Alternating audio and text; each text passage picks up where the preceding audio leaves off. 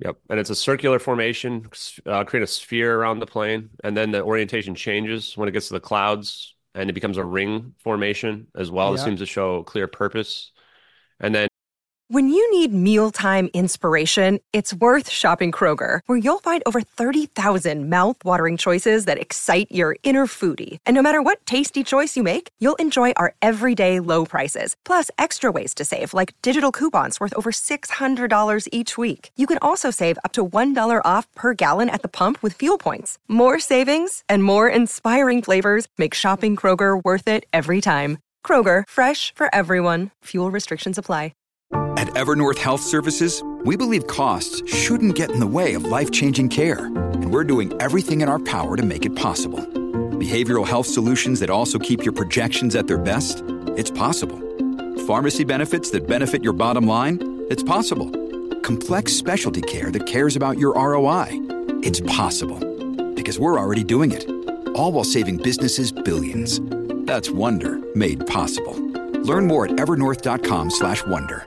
in a few seconds, you would see this zap occur, which accurately illuminates these very detailed volumetric clouds. This zap with accurately illuminating these clouds And there is it is. one That of the that most. just happened. Where are the low value men? Like, what are all the low value men up to during these trying times? Because the high value men, I know they're around. They won't shut the fuck up. Low value men, I have not heard a word out of. I'm starting to think I'm on their side. I think I want one of those. I want a low value man. They don't make podcasts. I haven't seen one low value man make a podcast. Do they not know how to use microphones?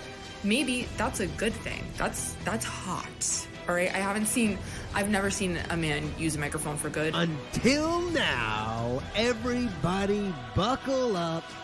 It's low value mail time with your host, Danny Polishchuk.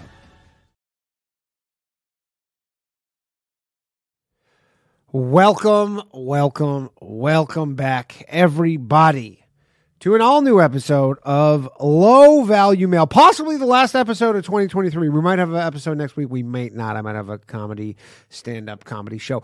But if this is the last episode, ever, God damn it, do we have a banger for you. Everybody, hop in the chat. We have joining us on episode 89 of Low Value Mail on this December 19th, 2023, the year of our Lord, Ashton Forbes, none other than Ashton Forbes. This guy has been all over my fucking Twitter for weeks and weeks. I've been pumped to talk to him about this. Some of you were maybe just over checking out he was doing a live stream just before this. If you don't know who he is, he's an independent journalist. He's been covering the situation involving Malaysian flight MH370, which mysteriously disappeared in 2014. And he is going to be coming to join us in just a couple minutes. And we're going to have a good time. And because I got a shit ton of questions. Okay, before I get started, please like the stream, subscribe to this channel. If you would be so kind. Tell a friend if you like the show. If you want to support the show, you can do so. Patreon.com/lowvaluemail. You can also become a YouTube channel member. Gives you all sorts of things. Everything you get for the Patreon, you get these dumbass emojis. Also, slight change that I'm doing to the show going forward because I met with some guy today who's like this YouTube expert guy. So going forward, the live streams, the moment they're done. By the way, if you've never seen an episode of Crossing Streams where I watch these zero view live streams randomly at nights, subscribe to the channel just for that, because last night was absolutely one of the funniest fucking things of all time. Anybody who's in the chat right now who watched me interact with this guy dressed as a French maid can attest. It was absolutely hilarious.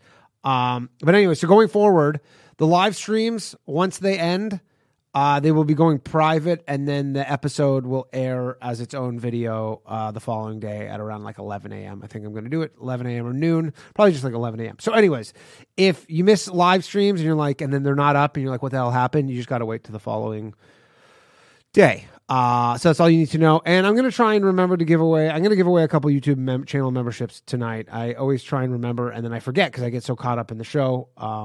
but I'm gonna try and remember to do that tonight and spam the chat if I forget. I guess I don't know. Try to do that. New episode of the Bathhouse tomorrow night, 10:30 p.m. If you've ever caught an episode of the Bathhouse, it's a live call-in show, live from the Stand Comedy Club, Green Room in New York City. It's 4 comedians. We sit around the table. You call in. We hang up on you sometimes, talk shit. It's a fun time. So go check that out. And also, please go follow my new Instagram, Danny Jokes 2.0. They nuked Danny Jokes. It wasn't 1.0. It was just Danny Jokes. I don't know if I'll ever get it back. I'm very upset about it. It really sucks. It's a conspiracy all of its own, I guess you could say. So please do that. And that is all I want to get to. So without further ado, hold on. How do I do this again? Man, I wish. Oh, yeah, we do that. And then we do this. And then we do this, and bang! Ashton Forbes with us. Hello, how are you doing, sir? Hey, Danny, doing great, man. How are you doing tonight? Excellent. Thank you for coming on the show. I'm going to turn down my mic a little bit. Thank you for coming on the show. I've been looking forward to talking to you for the past couple weeks. You've obviously been very busy. You're everywhere. Unlike that plane, which which is nowhere, huh? Which is nowhere, or is it? Where is it? Where indeed? Yeah, I wish. Okay, I knew actually, the you know answer what? to So that. before we get started, because I actually queued Sure. this up so that I could do this, and before I fuck this up and close this thing. So for people who don't know, just give us a quick little introduction of who you are and what you're here for the people who don't know you. Yes, so my name is Ashton Forbes. I am the organizer of MH370X. This is an investigative team of volunteers that have been looking into the 2 MH370 videos that reemerged on social media back in August. So it's been slightly over 4 months that we've been looking into these videos.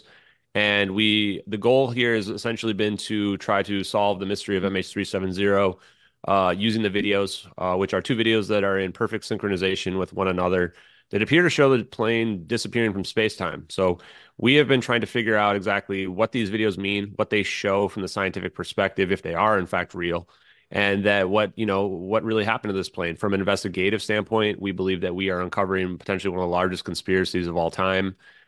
We believe that we can explain why this plane didn't crash into the ocean, what the real events are of the plane in terms of a lithium-ion battery fire emergency event.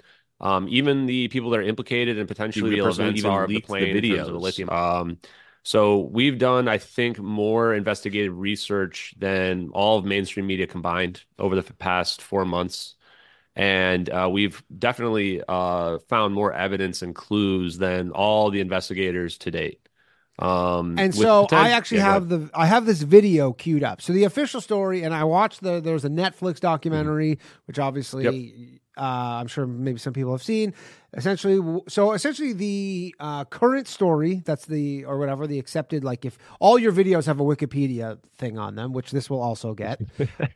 It's probably a badge of honor, isn't it? Yeah, I've yeah, also right. had the results changing quickly happen to me as well. A lot of my podcasts have that of this show. But so the official narrative is what they're saying is that essentially the pilot was trying to commit suicide, and he just flew the plane, turned off all the equipment, took a hard left, and just flew it until the thing ran out of gas. Is that about right? So honestly, people don't even understand this much, which is that the official story from the officials is that they don't know what happened to the plane. What you're talking about is just a narrative that's been put out there. There's nobody who actually supports that. That's like narrative. what the Wikipedia narrative is. Yeah, that's if you were to look at probably Wikipedia or people that pretend to be experts that aren't really experts at anything. Those are the people that will say, "Oh, it's pilot's a suicide," which makes literally no sense whatsoever. There's actually no evidence at all of pilot suicide, none at all. None. Okay. But what they say is that this plane went to the South China Sea, turned around, went back over Malaysia, went through the Andaman Sea and the Straits of Malacca, gets to the Nicobar Islands where we think our videos happen, and then it turns into the South Indian Ocean at the same time and location we think the videos happen, and then goes on a 6-hour joyride in the South Indian Ocean until it runs out of fuel, where there's nowhere else to go, and crashes into the ocean, right? Gotcha. Now, right away, the main problem is, and I'll let you talk right after this, is that there's no debris field found. You can't have a 777 crashing into the ocean without leaving a giant debris field visible from space. Just earlier today, we were looking at multiple videos of a controlled descent plane ripping apart to pieces, as well as another smaller plane where there's just a huge debris field where they found just huge nets full of debris, right? So that's where immediately these narratives begin to fall apart. Okay. And so I have, and so your videos, you have there's two different videos. Where are these videos taken from? Yeah, so the two videos were found on the Wayback Machine on the Internet Archives dating back to 2014. The YouTube channel has been deleted that they were posted on.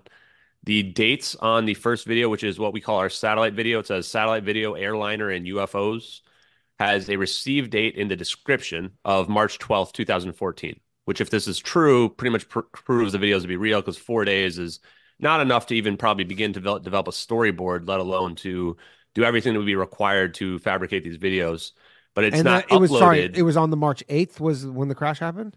Yes, March 7th or March 8th. Well, I guess depends on which time zone you're in, but generally it's accepted to be March 8th at 8 in the morning. They claim this plane slowly drifted and crashed into the ocean. The upload date, though, on it says published May 19th, 2014. So this widens the gap. So I don't want people out there saying that you only have 4 days. You only have 4 days if you believe that Regicide is telling the truth on when they received the video or when they found the video. Otherwise, the date is May 19th, which is about 70 days after. Okay. We've hypothesized that if this is a leaked video from the U.S. military, which it appears to be, that they had to be convinced that what they were looking at was real. Because even now, people's collective conscience hasn't risen to a point where they can accept that what we're looking at is real. And it's not because of the video doesn't look real. It's because they can't accept these orbs and the zap happens as real. Like they don't understand the science behind it. I think that if people understood the science behind it, they would be more amenable to the idea that they're real. Now, the second video. Oh, sorry. Go ahead. Yeah. The second video, also uploaded by Regicide Anon, has a received date in the description of June 5th, 2014, which is like 2 weeks after the first video was published. Okay. And then it was published June 12th, 2014, 1 week after it was supposedly received. The first video says satellite video, airliner, and UFOs. It seems to show stereoscopic, two different cameras shooting out two different videos side by side. Some people have speculated that it's not really stereoscopic, that it was just converted to stereoscopic. Either way. What exactly is stereoscopic? Stereoscopic means it's two angles, slightly different angles looking down, right? Okay. So if it is stereoscopic, then you need two satellites that are next to each other. Well, we have two satellites in the area that were next to each other staring down. If it's not These stereoscopic, are US then you don't military need satellites? that.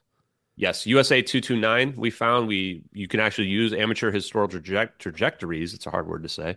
Yeah. And you can see that there's two satellites were staring down Nicobar Islands, 1840 UTC, the exact time and location that we say the videos happened, the exact time and location that these narratives out there say that the plane turned into the South Indian Ocean.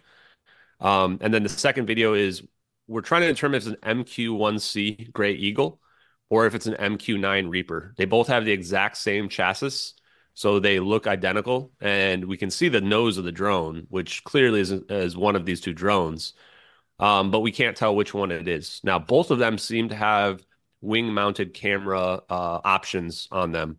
That there's wing mounts that you can change stuff on there, put missiles on there, cameras, whatever. We have pictures of both that have those cameras, but it's very difficult to figure out which one it might be. What I can say is that these assets are connected by signals intelligence, SIGINT, and if you Google SIGINT payload, then you will find the top hit is your MQ-1C Gray Eagle. But there are also pictures of the MQ-9 with SIGINT payloads on them, which is like a little ball thing that's basically like signals intelligence that can send data between all these different systems. The idea then is that you have someone who's in an AWAC, which is one of these military spy planes, and they've got computers on those, and they can be watching both the satellite system as well as they can be controlling the drone, or the drone cameras can actually be, some of that cameras can be operated on the ground while other ones are being operated on the airplanes. They're a very complex system. So those are both of our videos, just to summarize very quickly, seem to show a 777-200. MH370 is the only missing 777-200. Turning left, it's at a low altitude. We know because the cumulus clouds in the background only form at low altitudes. The drone was not chasing the plane. The drone would have had to intercept the plane. We believe the drone could have been deployed from either Port Blair or from the Car Nicobar. Both of these are joint India-US bases that have drones at them. And then would have intercepted the plane. We see this plane turning. We see smoke coming out of the back of the plane, which is consistent with the theory that we've put forth of a lithium-ion battery fire. This is very toxic smoke, releasing toxic chemicals. This is not like if you're barbecuing. Some people try to claim that you wouldn't see the smoke in IR, but you are going to see various chemicals will show up in IR. It's too low for contrails. We're not looking at contrails. You have some of these idiots like Corridor Crew say that we're looking at contrails. They don't know even the first thing about the investigation of the case. Again, it's nighttime as well. So what we're looking at here is a false color IR, infrared, as well as a electro IR camera on the drone that's got a thermal layer added over the top of it.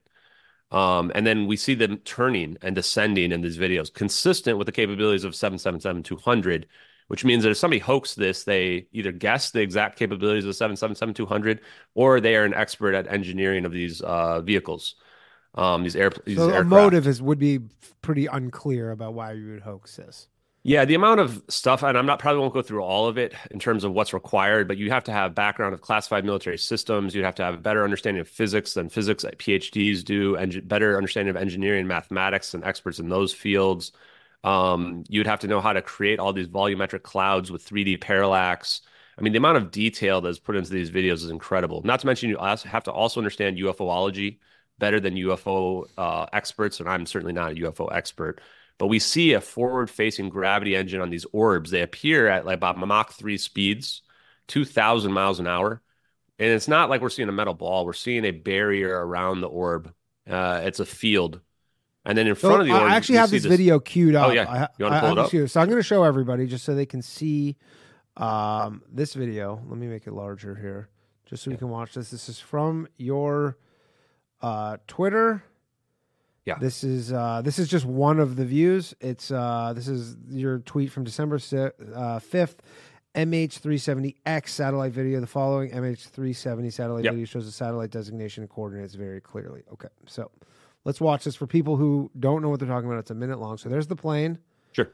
It's coming in the top. I guess you can't see this but it's coming in the top of our screen. It's turning. We see some sort of contrail, something behind it. I don't know what that is. And now these orbs. Yeah. This one orb flies in. It's behind there. This is for people who are listening. And now there's a second one just popped up, and now a third one. Yeah, so the second one comes from the water. Yep, and then they spin around it, right? And they start spinning around into a formation. Yep. And it's a circular formation, create a sphere around the plane, and then the orientation changes when it gets to the clouds. And it becomes a ring formation as well. It seems to show clear purpose. And then in a few seconds, you would see this zap occur, which accurately illuminates these very detailed volumetric clouds. This zap with accurately illuminating these clouds is one of the most one of the most detailed things in it that kind of tells us that even the zap is potentially real as well. Because if it wasn't, we wouldn't see this highly detailed illumination that we see. So I'm just going to play back this zap. So it goes, you see the zap right here, and poof, all the things are gone. Okay. So that's that's obviously pretty unworldly, I guess. I don't know what the term for that is. No, that's a good word for it. Like, it's not of this planet, whatever that is. So I guess, what do you think that is? Like, was that a portal? What was the purpose of because you must have some theories around what these are. And I don't even know if you're claiming that you know what they are. You're just saying this is what happened, and maybe that would be the next investigation. But do you have any? Yeah, to be clear, I'm an investigator, so I will present my evidence of what I think is happening in my opinion, but everybody's free to come to their own conclusions. I just want to get to the answers. Yeah, and just so people know, by the way, the phone lines are going to be open. We're going to talk for a little bit, and then I'm going to open the phone lines. So if you have any questions for Ashton, you can ask them yourself. So go ahead. Yeah, so we know it's not cloaking because you can see the smoke trail stop right behind it, unless there's a way to somehow stop the smoke trail as well. Like perhaps that event puts the batteries out and cloaks the plane. If you want to present that theory, it could be. Sorry, I don't even know what that is. Cloaking would be making the plane go invisible. So gotcha. And then from a annihilation perspective, like if we were to think that this is some type of explosion or implosion or something like that, The problem there is Einstein's equations of E equals mc squared, which means energy equals mass times the speed of light squared. The amount of mass in a 777 200 is extremely high. So when you multiply that by the speed of light squared, that would mean that we would be seeing like something that's significantly larger than a nuclear bomb going off, which clearly that's not what we're seeing here.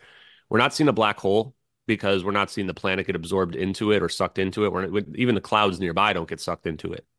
And it's also not an explosion. We're not seeing the clouds get blasted away. So this only leaves really one option that's consistent with theoretical physics, which is superluminal speeds, a phase state transition of the plane. This explains why we don't see stuff get blasted away or sucked in. It's that the plane itself is undergoing a phase state transition, which allows its mass, its inertial mass reduction to occur. And when you have mass reduction, now you can speed up towards the speed of light or even faster. And when we watch the drone video, which I'm sure you'll show your audience here in a minute, you can actually see in the final frames what happens is these orbs begin to converge on the plane. And as they do that, they are creating an azimuth and they begin to flatten from the electromagnetic force that's been happening there. Yeah. And at the same time, in the final frame, you'll see the plane start to blur, just Which like you one is would the, if you were which one's watching the a drone runner. video? I can pull it up. You can pull it up on my Twitter. It was like posted yesterday. It's the first time I posted it in a while. Okay. And then you will find that video for people to watch. The drone video, is that the one that is like the blue and green one? Yeah, sure. Yep. So this drone one is going to be an electro IR camera with a thermal layer added over the top by the Okay, leaker. so let's play this right now. You can continue speaking. Yeah. And when you're watching it, I can just kind of imagine it while I'm watching it as well. It's perfectly in sync with the first video as well. So this kind of tells us it's either all real or all fake. I think the number of videos, UFO videos especially, that have two angles like this and this high of quality is probably nil, essentially. So is this the same camera that we were watching, just with a layer added on over top of it? No, Like, it's a completely different perspective. The first Okay. Oh, perspective yeah, is it's you're looking different, at from outer totally different space. angle. You're looking from the side now.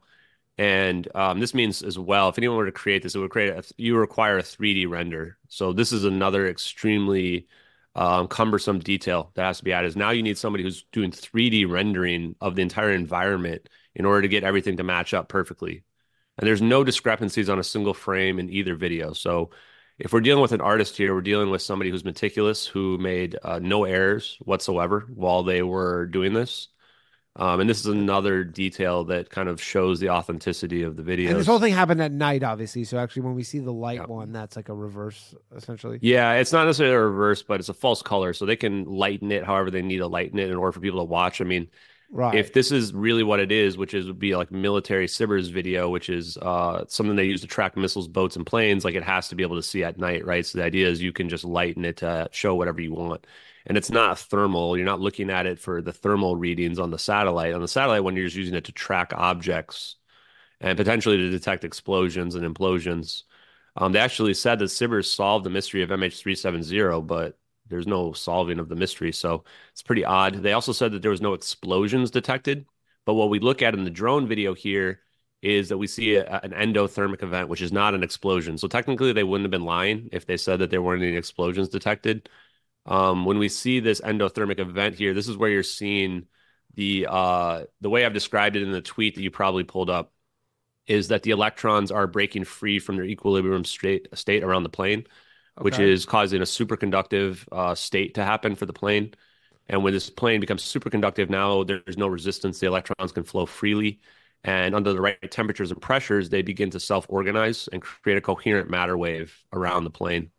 And this is what causes the phase state change of the whole plane itself. And we're not talking about Honey, I Shrunk the Kids. The plane's not being shrunk. The plane is simply obtaining the properties of quantum. So imagine like you are, for maybe the people in the chat, if you're watching one of the Marvel movies with Quicksilver in it, right? And Quicksilver all of a sudden starts speeding at super speeds and everybody else is, moving at their normal speeds. That would be the idea of what's happening here. Is you would see Quicksilver undergo this phase state change that we see from this endothermic event here, this dark event, and this cold event that we see in the thermal. And then they would instantaneously appear somewhere else. And so the way that if you want to understand this is you really need to look into the double slit experiment. The double slit experiment really explains how quantum teleportation is real and how quantum entanglement is real, non-locality. These are all real things. Okay. The engineers and physicists look at this differently. The engineers look at it as though it were, from conventional terms, layman's terms, a wormhole. Basically, there's a situation where there might be a fourth orb, and then what would be happening is that if I were to take this rubber band here, is that you have this band stretched out, and over here we have our three orbs with the plane, and then we have our fourth orb somewhere else over here. And the idea, what would be happening with this phase state change is that now all of a sudden everything's over here instantaneously. Gotcha. The way the physicists And is it like explain in a different, like where did the plane go?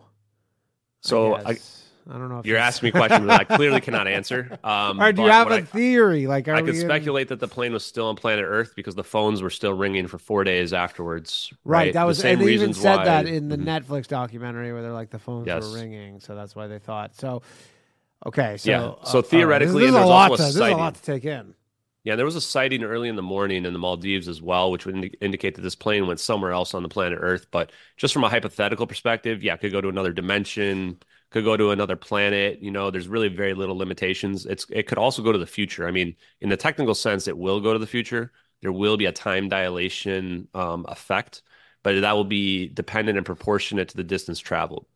So just for people that don't know, time dilation is a real thing. What this means, and when people talk about space-time, it's because space and time are one and the same.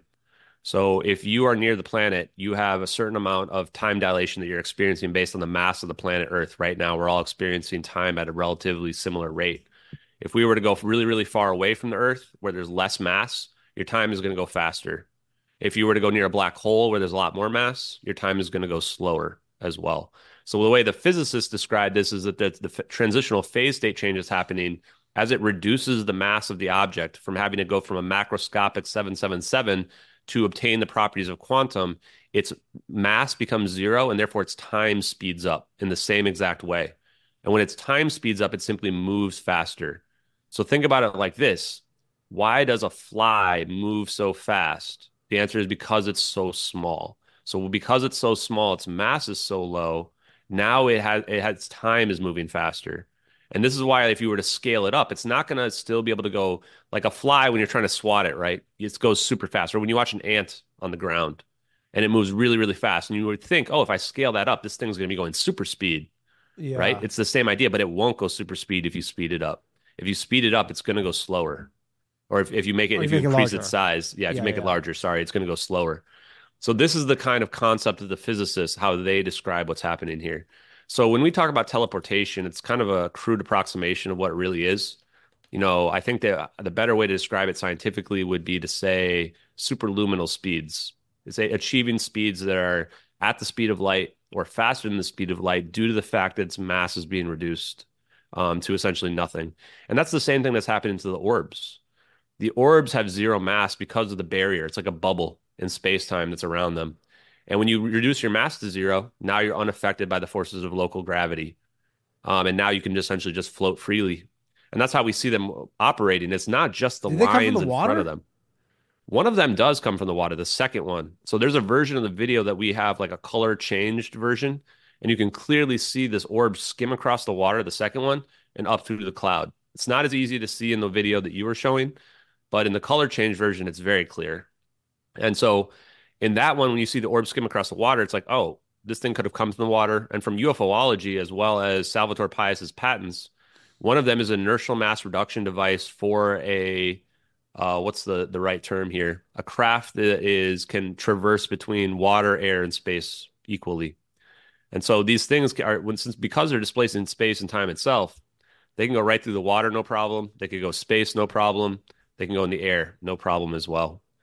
And is this government technology? Like, is this, or do we not know? In my opinion, we're looking at Lockheed Martin Technology, which is a government contractor. Okay. And the reason for that is we've looked into the patents. They actually have a patent that we found called a coherent matter wave beam patent. And it's like, we're sitting here talking about coherent matter wave is exactly how you achieve the superconductive effects that we are looking at especially the drone video, but in both videos, technically. So it's like we've actually found a patent, and it was patented in 2011, and I think it was finally awarded in 2013. So, I mean, we actually have a paper trail that leads back to Lockheed Martin here. And I had been speculating that it was either Lockheed Martin, Northrop Grumman, because when we look at these videos, we're not looking at little aliens inside the orbs. We can tell just from the pattern alone, it's a perfect 120-degree 0-point sinusoidal pattern. And what that means, if you were to graph it, it's a perfect wave function. So it's not like little or aliens and humans aren't that exact, right? So this is something that's being Yeah. remote controlled, or it's a computer program essentially that's being run there. And so And is so it to sure, just rescue? Was it to rescue the plane that was in distress? I know there's the whole thing where there was yeah, 20 scientists or whatever on board. yeah. So I Uh, mean, if I had to guess, yeah, go ahead. then yeah, that would be the most likely motive is that you've got 20 free scale engineers and scientists on board. They are directly connected potentially to the technology that we see.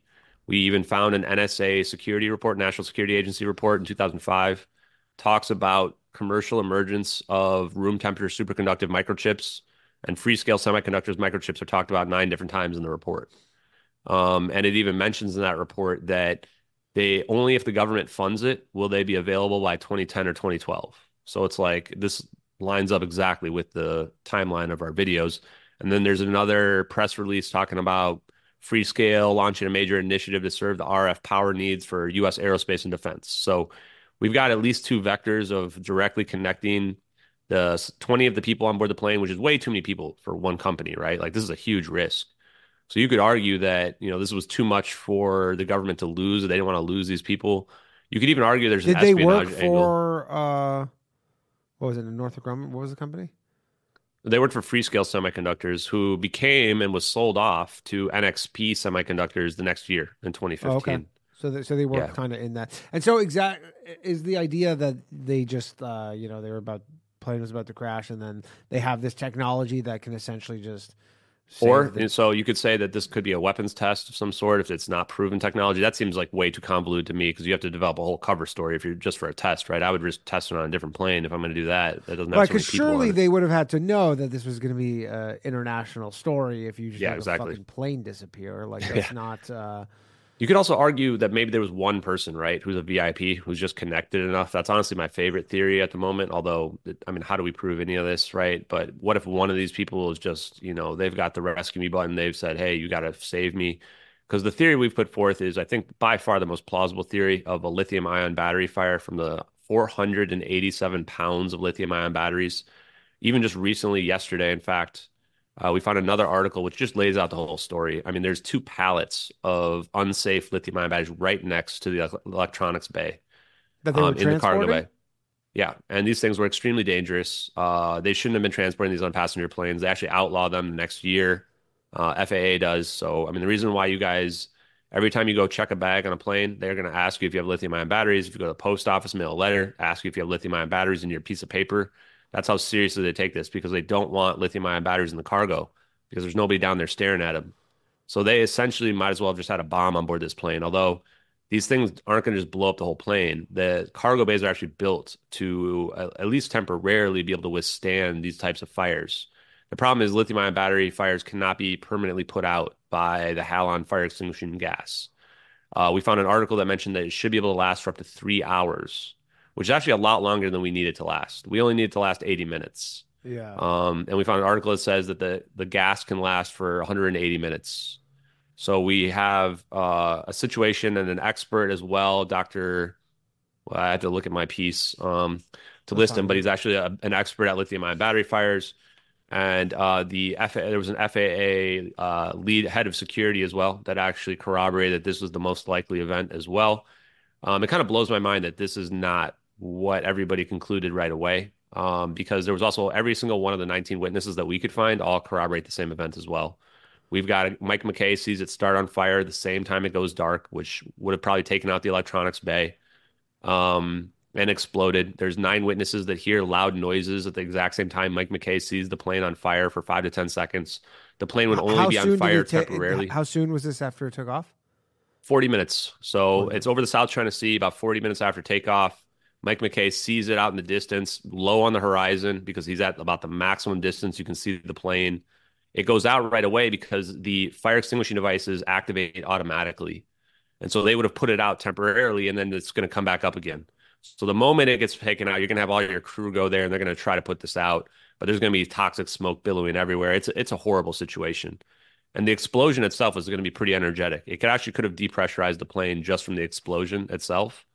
And if it did depressurize the plane, now you have a really dangerous situation because these oxygen masks only last for 30 minutes for the passengers, like max. So you've got a depressurized scenario, the plane, you've got toxic smoke spewing throughout the plane. And somebody that I had talked to that is also an expert that's testifying on the Hill even speculated that perhaps the forward cargo bays were where the batteries were because then the smoke would have been going through the air conditioning system. And the air conditioning system has exhaust vents right below, right next to on both sides of the landing gear. So this is where we see the smoke coming out of the plane, especially in the thermal. You can see pretty clearly that the smoke is not coming out of the engines. Yeah. So the most likely place is through these exhaust vents. Now, if these videos are fake, why did they tell the story of what really happened to this plane better than any other story to date, right? Not only Sure. that, but you have 8 fishermen on a boat who see the plane 10 minutes later flying really low. We have strong belief that communications were classified and that did have communications with the plane because there was a 777 pilot that hears it 10 minutes after it goes dark, hears the pilot and co-pilot. The Malaysian Minister of Defense says that the plane was unidentified, but he admits that it's a civilian airliner and it's not hostile. How could you know a plane's not hostile? You tell me. How do you know if a plane there's a potential hijacking or a pilot suicide scenario? Let's just throw that out there. How would you know the plane's not hostile unless you have communication? There is no way, right? So you agree with that the communication was all turned off. You're just saying it's because it went through this. No, I'm Like saying that. that it potentially communication is not turned off. I mean, Or we have because proof okay. because there was a guy that heard the plane 10 minutes after it went dark. And then we have the Gotcha. Malaysian Minister of Defense saying, contradicting himself, saying that that plane was unidentified, but they knew it's a civilian airline and they knew it's not hostile. It's the only way you can know that is if they had communication. And then there's Um also an yeah, go intercepted ahead. Mayday call, real quick. Intercepted Mayday call, only reported in Chinese news, supposedly intercepted from the Taiwanese embassy, where they hear Malaysian Airlines right around the time where we think the videos are happening, attempting an emergency landing and disintegrating, which they're converting that from Chinese. So disintegrating potentially means plane falling apart on fire, etc. All these basically tell us that there was probably communication and that this plane was trying to land in the ocean, most likely. It couldn't land in Penang, which is the directly where it goes to after it goes dark, which is the correct location to go to in an emergency situation. We don't know why it didn't land there. We can speculate, if they really didn't get in touch with this plane and know what was going on right away, it may be that the lights were not on the runway because it's 2 a.m. It's a third world country at an airport that's closed. The other alternatives are that potentially the landing gear was damaged and they thought it was too risky to try to land on their belly because they have a, tank full of Well, fuel and they yeah, don't and want lithium to, ion and a batteries, I fire and guess. lithium ion batteries. Yeah. So, they may have said, okay, maybe we're going to land in the water then, right? But the problem is you need a lot of support. I mean, we've seen the videos of trying to land in the water. It does not go well. I even talked to a pilot last week and she was saying that, basically this would have been a situation where it's like you're picking the worst way to die, really. So what I want to say real quick is that for the families of the victims, my heart goes out to you. You have my condolences. The only reason why I'm doing this is because they deserve the answers. Like I wouldn't even want to disclose this technology if that was not MH370 on those videos, because I've just come to conclude that this technology is probably too dangerous and it's probably being kept hidden for really good causes, honestly. And I want the U.S. government to have it compared to all these adversaries. But that's MH370. We're looking at both these videos, and the narratives out there make no sense whatsoever. So until they admit that that's MH370, we've got to keep making them make a statement, try to force them to. Yeah. And on that, like what you said right there, I don't know if this is maybe I'm way off base, but then isn't there a scenario where they're actually all alive? I don't know if they're all alive. I mean, keep in mind, this is a toxic lithium ion battery fire, and you Or maybe not potentially all have a alive, but like if depressurized that one. was to kind of Somebody save probably them lived. from Yeah. something, like I don't know, maybe my imagination or I'm way off what I'm thinking here, like, but I assume that was some sort of maneuver to save them. At which point, Yeah. who knows? So we've where they are. speculated that, I mean, there's a sighting in the Maldives on one of these small islands, Kuvo Haduvo. I'm probably butchering the name. And there's like 5 or 6 people who see it early in the morning. So this is well after we see this event happen. And they see the plane flying low. They see the blue and white red stripe of Malaysian Airlines on the plane. So it's like, how did they not see it? It gets dismissed because people just can't logically figure out how the plane could be there. But if we can somehow super speed it over there, then no problem, right? There's also a fire suppression device washes it up in the Maldives. Same Malaysian Minister of Defense says, oh, yeah, that's not from MH370. They don't even look into it, even though you can see serial numbers on the picture. You guys should Google it right now. MH370 fire suppression device Maldives. You'll see clear pictures of it. So if I had to speculate, which I'll just go ahead and do, I think this plane somehow got to Diego Garcia, which is the location where all the conspiracy theories out there speculated it got there. Most of them thought it got remote controlled there, which there could be a remote control aspect to this. If everybody's dead, then maybe they do remote control it. But if everybody's dead, then just let it crash into the ocean, right? Like why go through all this elaborate cover up, right? So to me, I guess I'm saying is like when it goes through the lived. thing and disappears, where does it come out? Yeah. You know what I mean? So like the rubber band theory, right? So Yeah. if we extrapolate and we do our rubber band theory, then it looks like the plane's getting sucked backwards into the phase transition we see. So if so, perhaps it's being sucked backwards all the way back. Now, when we watch it turn, we can see it's actually turning south into the east. And we know this because of the coordinate shifts and when the perspective changes. So when the perspective changes, we can actually see the coordinate shift and you map it out. You can tell it's going south into the east. So if it is getting slingshotted backwards, that would mean it's getting slingshotted back to the west. And if it's being slingshotted back to the west, that puts it near the Maldives. But again, we can't know. We don't know. I mean, there's not two other videos on the other side, right? Showing us where this thing showed up. Now, maybe there is. Who knows? Maybe the U.S. government does have videos of that. But what I'll tell you this is that everyone who's FOIA'd the government about this case has been rejected in total due to national security reasons. If this was just some ordinary event, why are everybody's FOIAs being rejected for national security? And it's a different country. Like, what is this? What is this? Yeah, why would this have anything to do with the U.S. then, right? Why would this be national security for the U.S.? We found one from O'Reilly Taints, who is she was a controversial figure like 10 years ago. That was a big thorn in the government's side. She FOIA'd the NSA, and they gave her the same rejection that I got when I FOIA'd the case related to Edward C. Lynn, who we believe is the leaker. I wanted everything about his case. We were able to narrow down this guy's case within 1 month of the plane going missing. And it's like, this guy is definitely the guy that leaked the videos. And I got a full rejection. They won't give me anything about the case. Nothing at all. He ends up going to jail for 6 to 9 years. And we look at his appeal. In his appeal, he even argues that people that had the same charges got way less sentence than he did.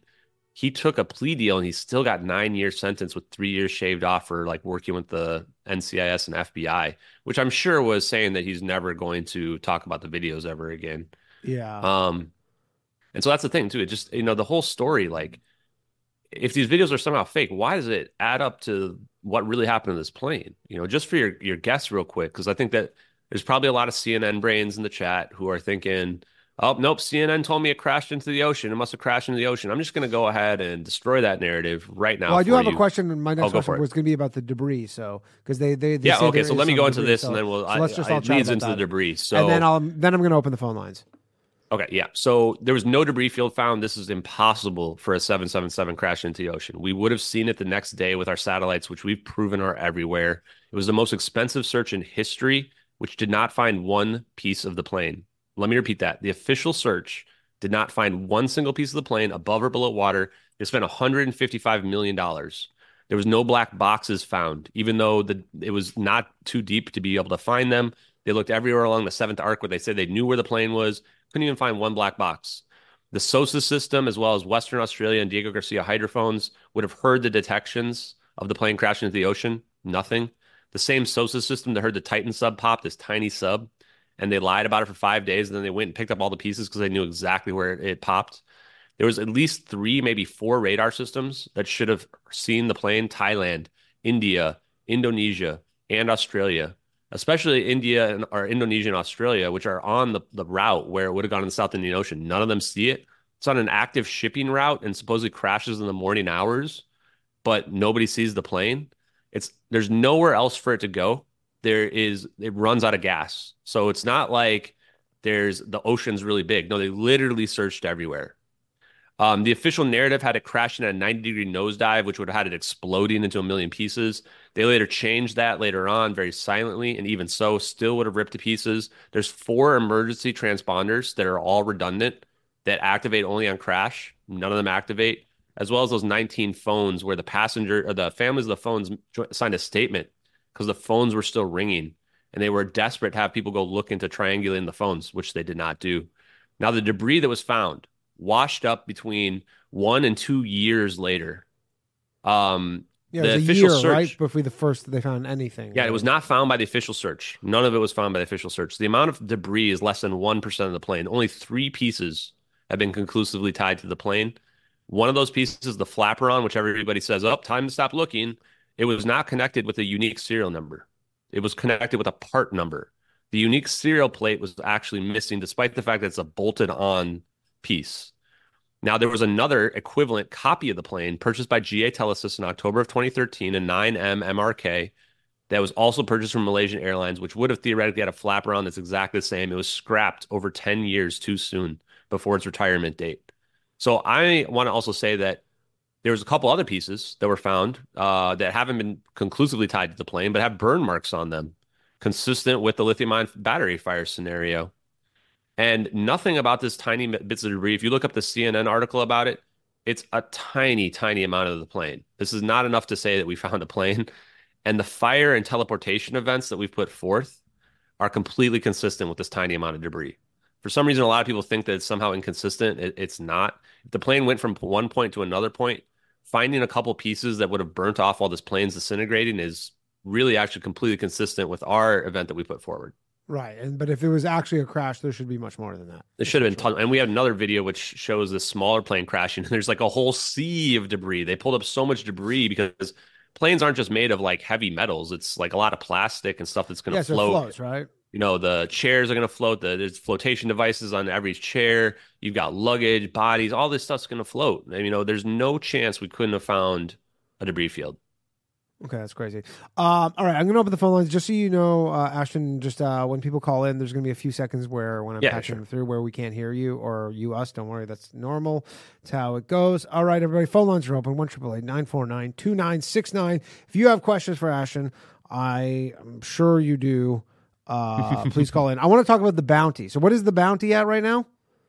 So the bounty right now, I'm not even sure if it's still active. Although Kim.com has never said it's not. So let's just put it this way. We had a bounty out there for about a month, $150,000. Kim.com for a mega upload, if you know. Yeah, it was $100,000 from Kim.com, $20,000 from Chad and Sherry, the Investigate Earth podcast, which I've done 4 parts with them.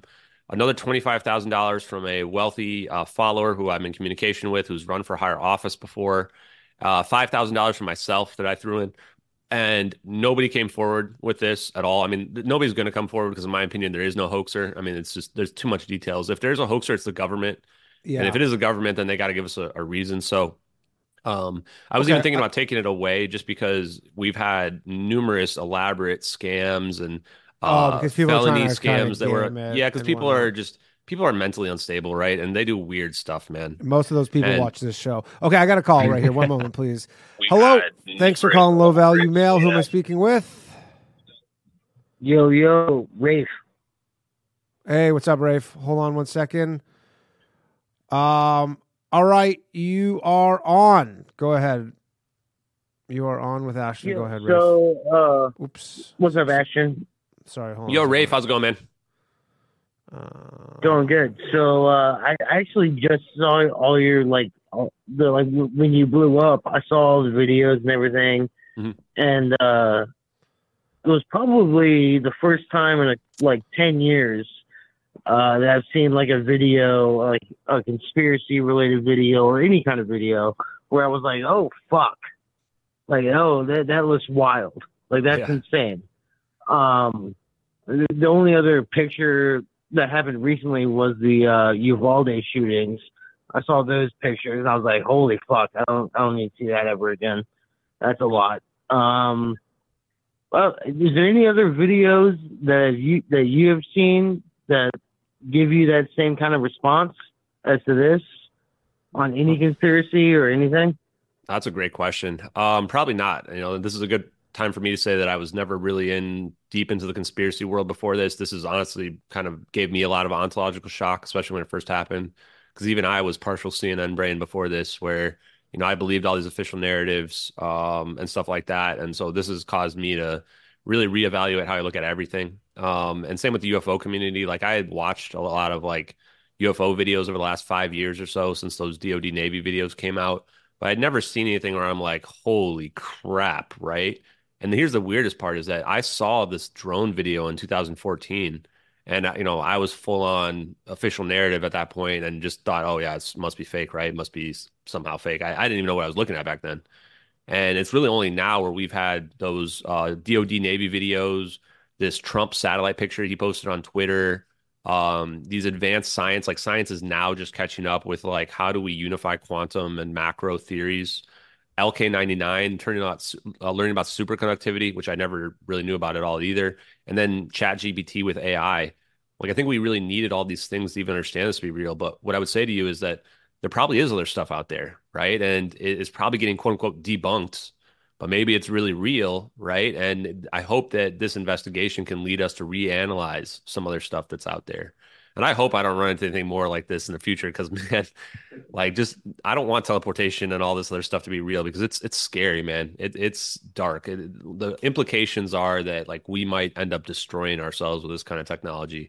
And I'm just not talking about like nukes. I'm talking about like the whole planet just being like wiped out in one with the press of a button. Have you like looked into like ancient alien kind of thing where that we're basically already living in that kind of thing? Yeah, so I mean, I had like kind of seen some of that stuff, on Netflix or like, the ancient apocalypse stuff. And the more I've dug into this, the more I've wondered about those kinds of theories in general. But for me, it doesn't really matter too much in my day-to-day life. I'm like, if aliens are visiting, if aliens visited before, my life isn't going to change in any significant way. But if you really listen now, especially with knowing that this type of technology might be real, I think it does add a lot of credit to those types of theories, especially when I was listening to Tucker Carlson the other day, where he's on the Redacted podcast, I think, and they're both going like, I almost wish I didn't even know about this stuff. And when you hear those kind of comments, it's like, man, Yeah. is this a situation where we're like engineered, or is this a situation where there might be like some other beings are going to press the reset button on our civilization at some point in the future? And maybe that's already happened in the past. Maybe we are, the remnants of another civilization that came from Mars. I think it's called abigenesis. I'd say everything's on the table if this stuff is real. So, what do you think about the theory that it went to that naval base that's over on that island off the coast of India? Diego Garcia. Yeah, I mean, if I'm a gambling person and we're gambling on where the base went, I'm putting it all on Diego Garcia. There's even a Philip Wood EXIF data picture that was posted on 4chan that claimed that he was like drugged and being held prisoner. And they look at the EXIF data and the coordinates point at Diego Garcia. It's like, that's a pretty weird hoax. I mean, these videos would be a weird hoax. Where but is that's that? even Where's weirder. the Diego Garcia? It's in the Indian Ocean. Nobody even knew about this base really before this. And it's like one of the most secretive bases. People tell me that this is like Area 51 on steroids, which makes sense. It's in the middle of nowhere in the ocean. It's been secretive for like years and years. Mhm. I grew up on a military base, and people would talk like I grew up where Navy SEALs were in the same base as I was, and they would talk about oh, we went to Diego Garcia, dude. Talk about a fuck Area 51. Yeah. Like they look like made that as like a joke, like as a lighthearted comment. Yeah. And I was like, what? Like, Yeah. and but yeah, they always talked about it like that was the Area 51 of the East, kind of like Unit 731 or whatever it was from Japan.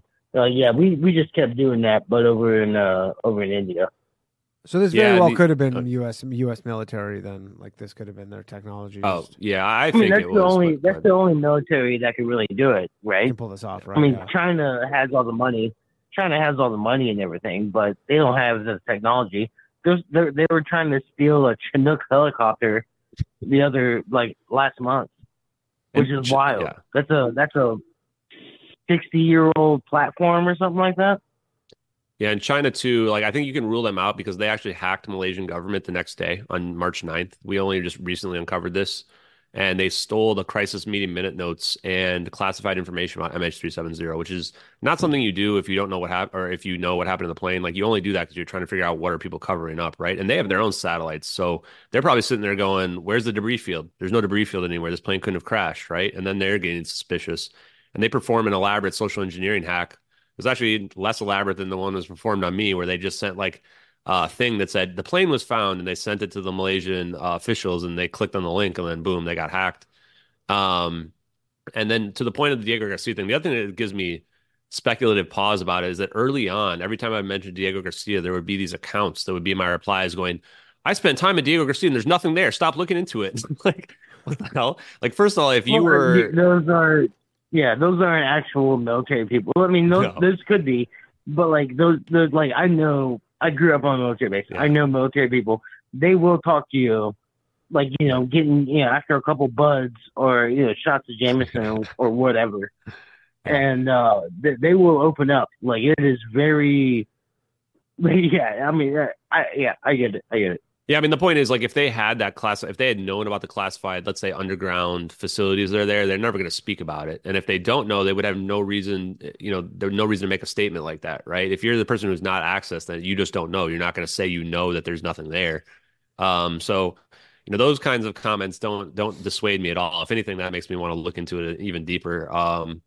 But yeah, I would say, you need to be cautious about talking about Diego Garcia. I think that's a base that the U.S. government doesn't want people digging into too much. All right. Well, Yeah, anything else, Circle? yeah. Thank you, man. Yeah, thanks for Thank you. Good chat, man. Yeah. I have a question. Is there any talk of what you're kind of investigating in Malaysia right now? Like, is this as Very far little. as you know? I think that I've had some people who are from Malaysia show up in my early spaces. I haven't really done that many spaces recently. And some of them were very interested because I think the Malaysian people are very sensitive to this kind of topic because they know something is wrong with what happened to this, right? Especially because they also had MH17 happen a few months later. And it's funny because if you look at Was Diego MH17 Garcia, the Russian? Where they got yeah, shot the by Russian Buck Russians? missile launcher shoot down from the Russian separatist. And just for people who are wondering, I'm not connecting these incidents as completely different sets of people and different numbers of people on board the plane.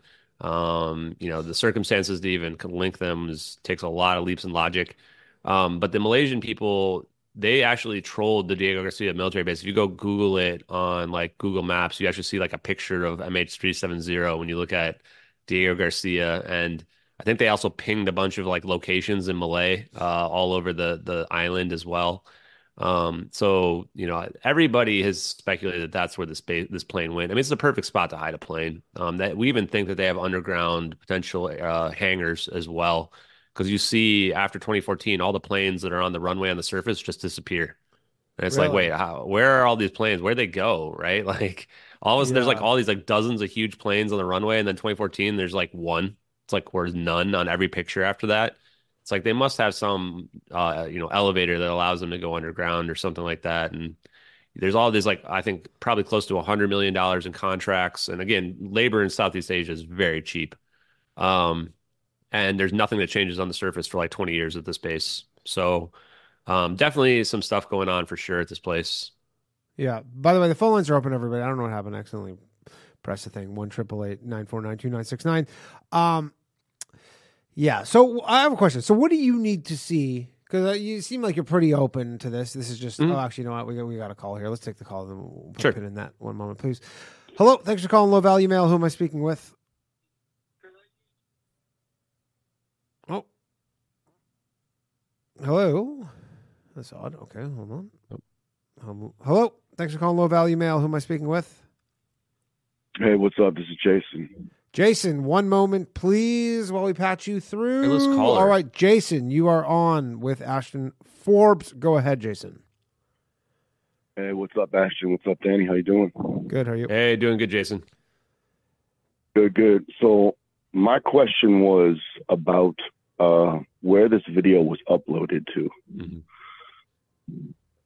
Yeah, so we don't actually know exactly where it was uploaded. So the felony scam that was run against me was very elaborate, and it actually even had a story where they claimed that they had found it on this Emule peer-to-peer website. But we had speculated that it was either posted to some type of UFO forum because all the early accounts that had posted it were all in Spanish. So we had speculated it might be like a South American website where it got posted to, or we also speculated like potentially just the dark web somewhere that someone throws it out there. So if it was a leak that somebody leaked this, it seemed like they weren't sending it to CNN, or if they did, CNN wasn't running with it, right? They were trying to get it to just show up out there somewhere. And then they assumed, probably like people like Bob Lazar did, that the media isn't corrupt in the United States and that they would find it and then report on it. And then everyone would look at it and go, oh, those coordinates are in the Nicobar Islands. This must be what happened to the plane. But they potentially underestimated the fact that the media in the United States is controlled just like in Russia and China is, and that everything would just be silenced, and that also no one would believe it either. I think that, as I mentioned early on, there's a specific set of requirements to even begin to understand it to be real. And I think this aligns very well with, what they call UAP disclosure out there, right? Like UAP disclosure is never going to come from the government. What's going to happen is when enough people in this world believe that UAPs can be real, then everybody's going to say, oh, yeah, of course, they've always been real, right? Like that's how, I mean, it's kind of sad state of affairs for humanity, but that's how things actually work. And then once everybody, like 75 or 80% of people are like, yeah, UAPs are real, then CNN will report on it, right? It's like whatever's popular is what's real, not based on, factual evidence. Yeah. Gotcha. So there's no clear origin of where this video came from, actually. Yeah, if you think that it's hoax, then you probably think that Regicide Anon is in on the hoax somehow, which doesn't make a lot of sense because if you look at the list of requirements, a lot of it's like military classified information you would have to know. What's Regicide Anon? So Regicide Anon is the person who uploaded on YouTube where we found the Internet Archive for their YouTube channel. And this is the earliest version we can find. There might have been other ones that are out there. They just didn't get, snapped on the Internet Archive, right? I mean, I would imagine Regicide Anon really wasn't the first person to upload it, but they were one of the early ones, most likely, and that the other versions have been scrubbed, and therefore we can't find them. And so that's the theory behind it. And so is there a theory, like, for the people who say, like, this is a fake video, was the like everything real up and they just like added, or is the entire thing faked? Like for people who are saying, there's various degrees. Some people think that just the orbs and the zap are fake, which doesn't really make a lot of sense to me because even then, like, well, what's the implication here? So if the U.S. government made this, they added some orbs and they added a zap to it, like, what's the purpose? What happens when they show that on CNN? What does a normie brain person think, right? They're not going to go, oh, yeah, aliens zapped the plane to the Xenu dimension. No, they're going to go, U.S. government's covering this up. This is a cover up, right? So it would implicate the U.S. government directly. Like, if this was the U.S. government and they're trying to use this as disinformation, they're not going to put orbs in this plane. They're going to have like a picture of Russia shooting it down with a missile, right? And then the problem with this is that if this plane got shot down, the debris field would be even bigger than if it crashed into the ocean. You have a plane in the air and it gets shot down, the debris field goes for hundreds of miles, right? Yeah. It's going to be impossible to cover up. And that's why there's like some YouTubers out there that are idiots think that, it was shot down and they somehow picked up all the debris. Like, it's just completely nonsensical. People were searching the next day and it's not like they were all in on it, right? There's like people just on boats boating around where if this plane crashes somewhere, they're going to see it. You're not going to be able to make every single independent party, hide the fact that there's hundreds of miles of debris everywhere. So there's no chance this thing was shot down based on just the evidence alone. And there's, even less than there is of this plane crashing into the ocean. Yeah. Cool. Anything else there?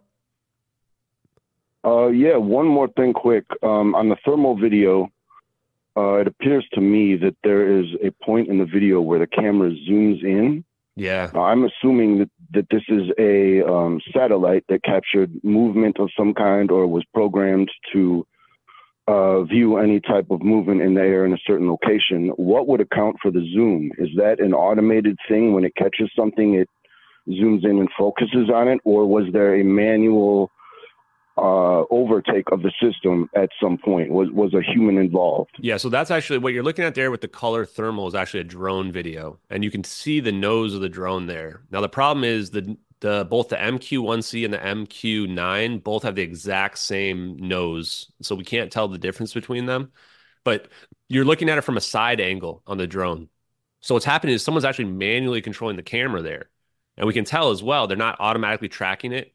Like in those Navy videos, they're using the automatic tracking because the object's moving so fast. In these videos, someone's manually tracking it. And that's why it goes off screen for a second. And then when it comes back, it's been zoomed in because they get past the plane and the plane goes out of the view and then they're zooming in and then the plane comes into view as well. And this is something that also really kind of authenticates the videos. Is you're making a hoax video, go look at the hoax videos that are out there. they don't have these objects disappearing off the view of the screen, and they don't have all this zoom. When they zoom in with the drone, the shake actually increases as well naturally. Like if you were to do either optical zoom on your camera, and you're going to see it moving up and down more because of the tiny amounts of shake is being amplified. So it's really all the small details that make this thing like seem really, really authentic. Like this is, in my mind, exactly what these drones are going to look like.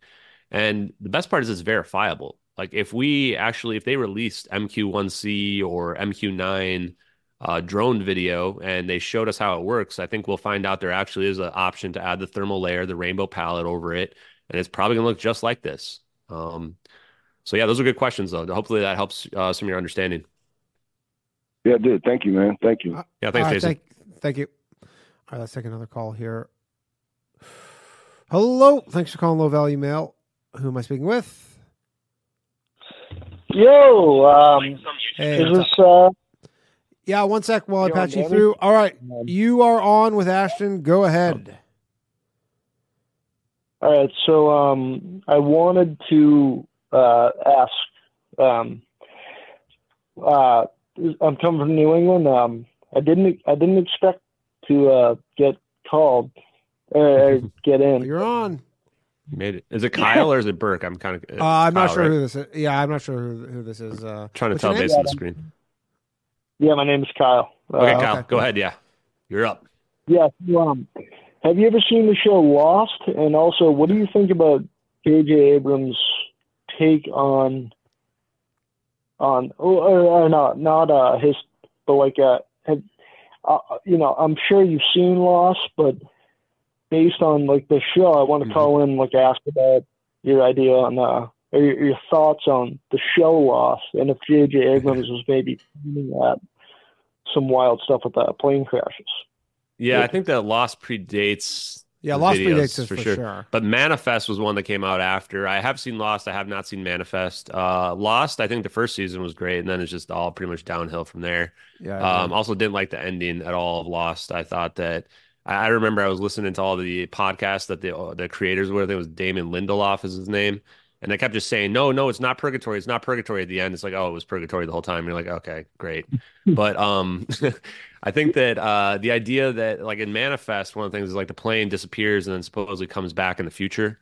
And that's really interesting because time dilation is real. So if this plane, like, let's say went to maybe it goes to Alpha Centauri and comes back at the speed of light, then it actually could come back like years in the future. Go ahead. And would those people be aged? No, because in their perspective, how it works is you have different frame of reference. So from their perspective, it might go either instantaneously or might seem like only a few days passed, or that only, depends on the speed, if they're going faster than the speed of light or not. But that's how time dilation is pretty weird. So like in the movie Interstellar, this is how you can learn how time dilation works. Matthew McConaughey goes to a planet that's right next to a black hole. And because there's so much mass in the black hole, his time slows down. And then the space station that's further away from the black hole, if they were looking at Matthew McConaughey, it's going to look like he's going in slow motion. And so when they get off the planet after like an hour, they get back to the space station and 20 years have gone by. This is how time dilation works. The more mass that you have, the slower you go, the more mass you're next to. Similar with respect to moving at the speed of light. The faster you're moving, the faster your time is flowing. So it looks like you're moving at super speed to everybody else. So if this plane's mass reduces to zero, its time is being sped up like the space station. So if Matthew McConaughey is looking at the space station, his time's going slow. The space station is going to look like it's going super fast. And this is how the universe kind of auto-corrects itself. Can I cut in for 1 Sure. second? Go ahead, sir. Yeah. I just had to. So you went. I just want to know like your like background like academically, because I'm an idiot. I went to university in Massachusetts. I dropped out right away, but you seem like really smart. I'd like to ask like your background. Yeah. So, and don't call yourself stupid. I think that a lot of people, everybody, in my opinion, that everybody has the same capacity and capability. I think that anyone can be great at anything they want to be good at. I disagree 100%. But sure. That's the smart guy answer. really fucking stupid when some people are dumb as shit. But yeah. Go ahead. Go ahead and answer that though. I was curious. So to answer the question though, I actually graduated with a business major in general. I didn't want to do anything too difficult. I just wanted to take kind of the easy road in general. I'm a healthcare IT consultant. I work with databases. I work with computers. I guess you could call me an analyst. I call myself a database architect. But what my job is essentially understanding computer systems and then taking real life workflows and trying to get those the computer system to work very efficiently for those real life workflows. And maybe that gives me a leg up in this. I don't really know. The only reason why I seem to understand the science to the degree that I do is that I've been studying it for the last 3 months from physicists and engineers that have either I've reached out to or that they've come to me in my replies and helped me to understand it. But I still have a very long way to go, to be honest with you. But what I've learned is this, and this is hopefully gives you some inspiration, is that it doesn't matter what your pedigree is or how many letters you have next to your name. That's not what makes an expert. What makes an expert is the people that put the time in to understand it. And I guarantee you, even you or anyone else can understand this stuff as well. It just takes time going through it. And if you were to follow along our streams, you might find that you become extremely smart. Well, yeah, I'm not I studied, I didn't study that hard. I graduated like a decent, GPA, but, seems all right. I probably smoked too much weed in high school, but.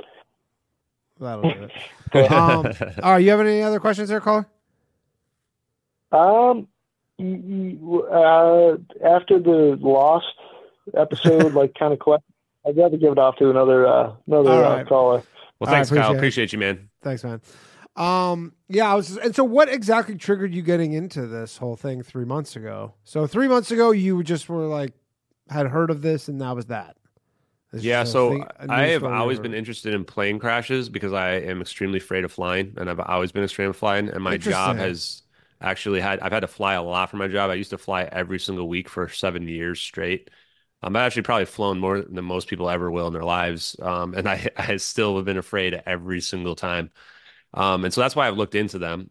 Even before I saw these videos, I knew there was something wrong with MH370. There's no way the United States government was not tracking a rogue 777 in a post 9/11 world. I didn't know we would get to the depths that we did with this. And the true reality, I'm always 100% open and honest about everything related to the case, is I saw the videos. We got to the point where the community had essentially proven that what we were looking at in the satellite video is a Citrix session with this mouse over the screen logged into the actual spy satellite database.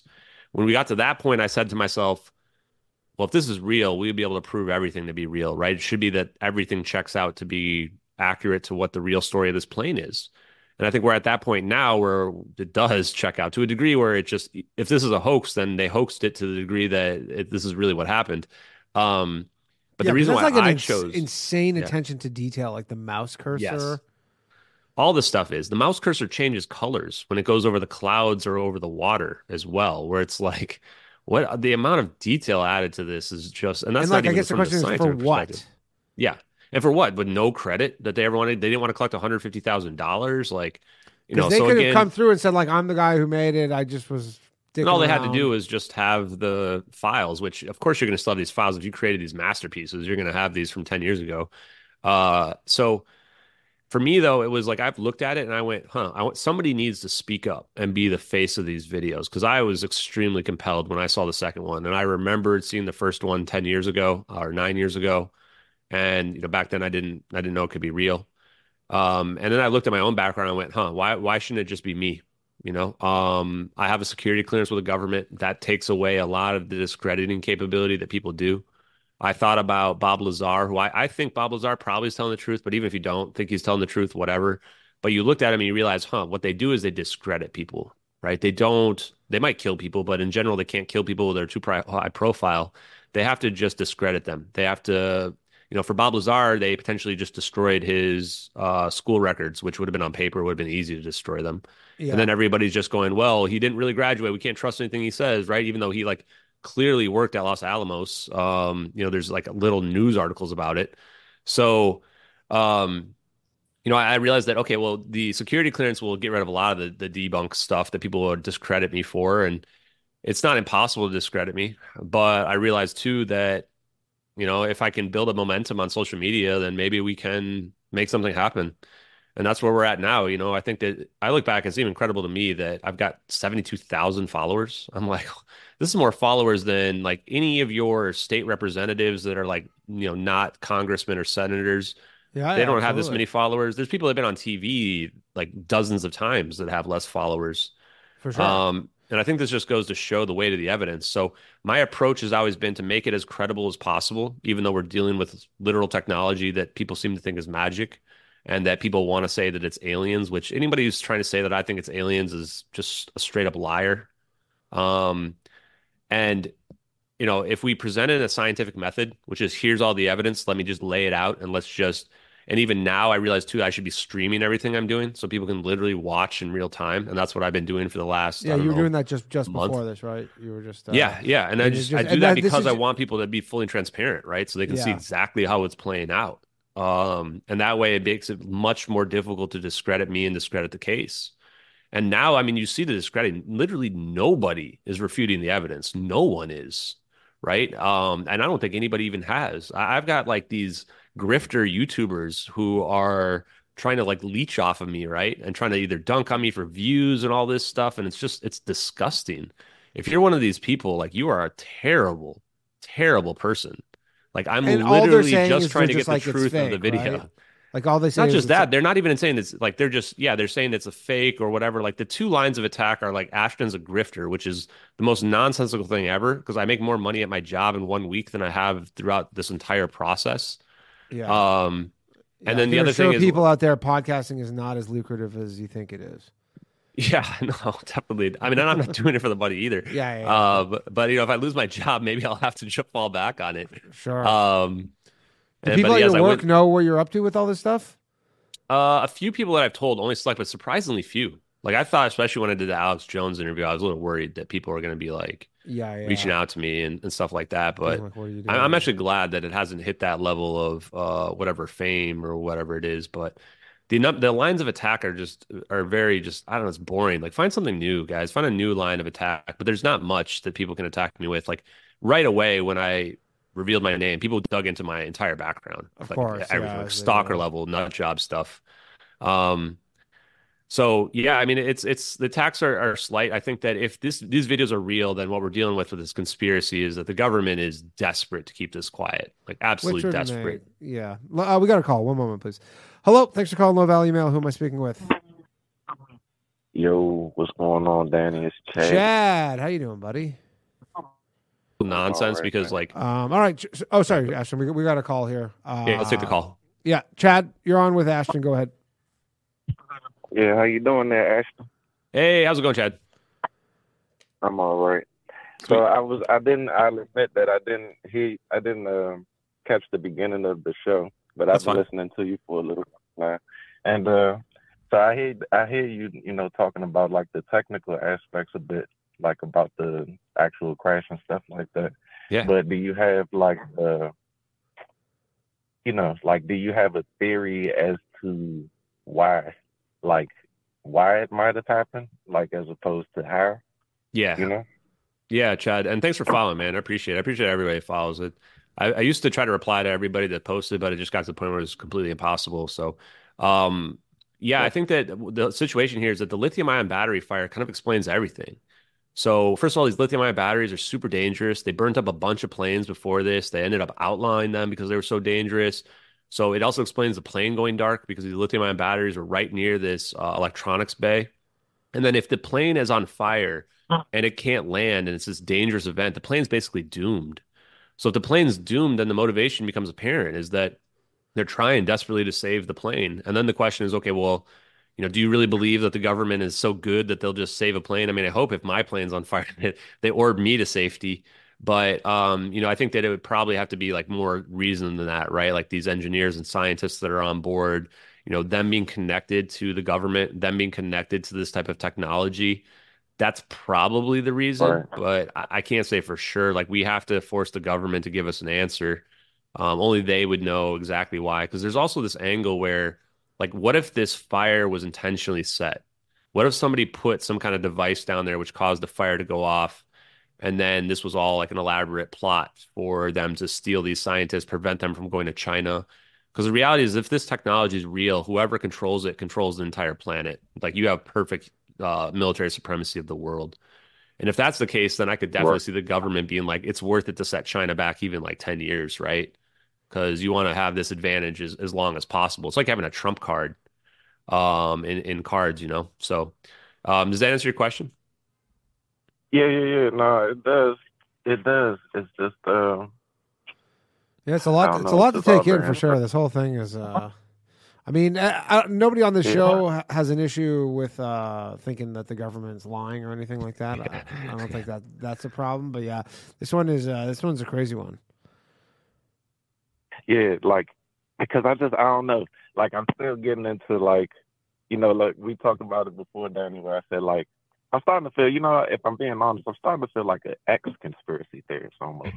Like, cause like I feel like I was so open to these theories like back in the day, but like now, I mean, but this plane thing, that's the one where it's like, we just don't really understand Yeah, what's and I mean, going on again, in the there. problem with this is like this. Like, I agree with probably a big part of Ashton is just like the motivation for making the video, right? Because you're like dealing with a lot of like Right. VFX people who are like that's part of the Yeah. thing, and essentially that's like a pretty difficult thing to make. Apparently, everybody's a VFX expert these days. If you go on social media, so Right. But and like, they make you think that like 75% of the people out there are VFX experts. But yeah, I think that from both standpoints, it's like it's hard to understand how this could be fake, but it's also hard to understand like why are they risking this, right? Like to me, this can't be about money. I know there's this conspiracy theory about the patents, but the patents don't work that way. Like they're not just because they're in one individual's name, the company still controls the patent. This can't be something about money. I've also read something about like gold in the planes. Definitely not about gold in the plane. like a gold Um, theft, like a heist, essentially. yeah, it's like supposedly some kind of gold theft heist. Like this has to be about, in my mind, the intellectual property, the technology that's at play. Because you only risk this. Now, of course, the military would not have expected it to leak, though, right? And this is part of the motive as Right. well, is that potentially the person that leaked this didn't even know what they were looking at, right? It's not like they tell the person who's in the spy plane, "Hey, it's time to release the Lockheed Martin orbs," right? And so if you're like a random person, a military person, and what I've been told from the inside is from sources, and I hate being the person who's like, "Oh, my sources say," but that there's like two sides, and that most of the military doesn't even know about this technology, and that from the inside there's a very select few, and some of them want the information to come out because they're getting older and they want their children and grandchildren to grow up in a better world, and the other side is going, "No, this is too risky; it can't be leaked out." But what if the person who's on the spy plane thinks that they're looking at UFOs? Because my first reaction was this is otherworldly, just like Danny, his first reaction, right? Yeah, But I then thought I it was dug kind of into like some UFO thing too, where the early on, I plane thought, just okay, this must be disappears. Like, UFOs, right? And so what if the person who's in the spy plane thinks that as well? Maybe that's the reason why the video says satellite video, airliner, and UFOs. Because they didn't tell the person that they leaked it to, oh, this is Lockheed Martin tech. They just thought it must be aliens. And then later on, right, get told that they go to jail and they're like, no, what you just did was you just gave away our trump card, right? You weren't supposed to reveal this.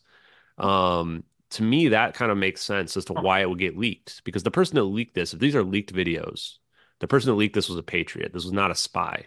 They're cropping out like the Right. drone. They're removing the HUD data. They're getting rid of everything that could be sensitive, right? They're trying to give the minimum amount of information to be able to solve what happened to the plane. So it tells a whole story, not just of what happened to the plane, but it tells a story of who the leaker might be as well. And that's how we were able to find Lieutenant Commander Edward C. Lynn, who checks every single box to be the leaker. I mean, the fact if it's not him, why has he not reached out to me to tell me to stop blasting his name all over social media on every single appearance I've been doing, right? this guy's in prison. That's true. He came out, he got out like probably a year or two ago because he got Okay. 3 years Have you shaved made off his any sentence. attempt to go find him, to contact him in any way? I'm not going to show up on his door, but we found a phone number that had a pretty strong likelihood of being his phone number. Called the phone number. Somebody picked up and hung up immediately, which is weird because if it goes to voicemail, then it's going to be like, "This is Edward C. Lynn's phone number. Leave me a message," right? Yeah. And so I sent him a Right. message because the reality is, for me, if this guy is the legit, he's my hero as well. Somebody to make this sacrifice and leak these videos, even if they thought it was UFO videos, like people in the UFO community, this is what they've been claiming is like, we need somebody to go to prison in order to leak some classified videos, right? So if these are real, then this guy's my hero. And I told him that, told him I would use all my money, all my influence, if you want to call it that, like, followers, to help him out. But the reality is, because he took a plea deal, he would go back to prison if he spoke. Even I don't even know if he could become a whistleblower. My guess is that Probably his plea not. deal would also prevent that. Plus, I think they just convinced him that what he did was wrong. And if they convinced him what he did was wrong, then he spent 6 years in prison. Like, can you imagine the mental state of somebody where we've got these videos, everybody's ignoring them, and you spend 6 years in prison, come out? Like, the last thing I'd want to do is talk about it again. Yeah, yeah, for sure. Oh, yeah. Especially if that's what he went to jail for. Yeah. All right, Chad. Anything else you got? Nah, it's super interesting though tonight, man. I appreciate it. Thanks, Chad. Appreciate you, man. Appreciate it, man. All right, let's take another call here. One moment, please. Thank you again, Ashton. This is really cool. Hello, thanks for calling Low Value Mail. Who am I speaking with? Hello. Hello. Oh yeah, Hello? why they took down the subreddit? Yeah. They didn't even give us a legit answer. I mean, I think that we need to have the Reddit files like we had the Twitter files. I would guarantee you the government controls Reddit 100%. Hold on the second, Ashton. I'm going to take a call. Hello? Oh, there's... Hey there, who am I speaking with? Hello? Nope. All right. Hey there, who am I speaking with? Oh, there we go. Oh, hello? Oh, hey there. You are on with Ashton. Who am I speaking with? Hey, I'm the one who usually calls me for Bathhouse. I had what's up, man? a few questions. One a little more comedy focused. Is Ashton aware about Jocelyn Chia? Jocelyn Chia is this comedian who did a joke about MH370, and then like the Malaysian government was like speaking about it in their like parliament. Really? I'll look into that. Yeah, she's Malaysian, I believe, or Singapore. Oh, she's from Singapore. She's Singaporean. I lived in Singapore. Yeah, she's from Singapore. Her name's Jocelyn Chia. She's a comic in New York, and she did a joke that went viral, and then like literally the whole country of Malaysia, like the Singapore government, which she's was this recently? This is like probably 6 months ago, this summer. Like, it was an international scandal, like in their country, because she just. Oh, we're definitely gonna play this clip on my Twitter later. Yeah, just made some joke about it. So I guess the answer is no. No, I hadn't heard about that, but I lived in Singapore, so I can't believe I didn't hear about this. It's wild. Yeah, they were like at the highest levels of government. They were like talking about her joke basically, and how they're like she doesn't live here anymore.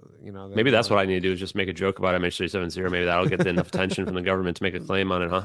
Yeah, maybe. Well, I think Danny explained it that the Malaysians got really upset because Singapore and Malaysia used to be one, but when they split, it was obvious which country did better.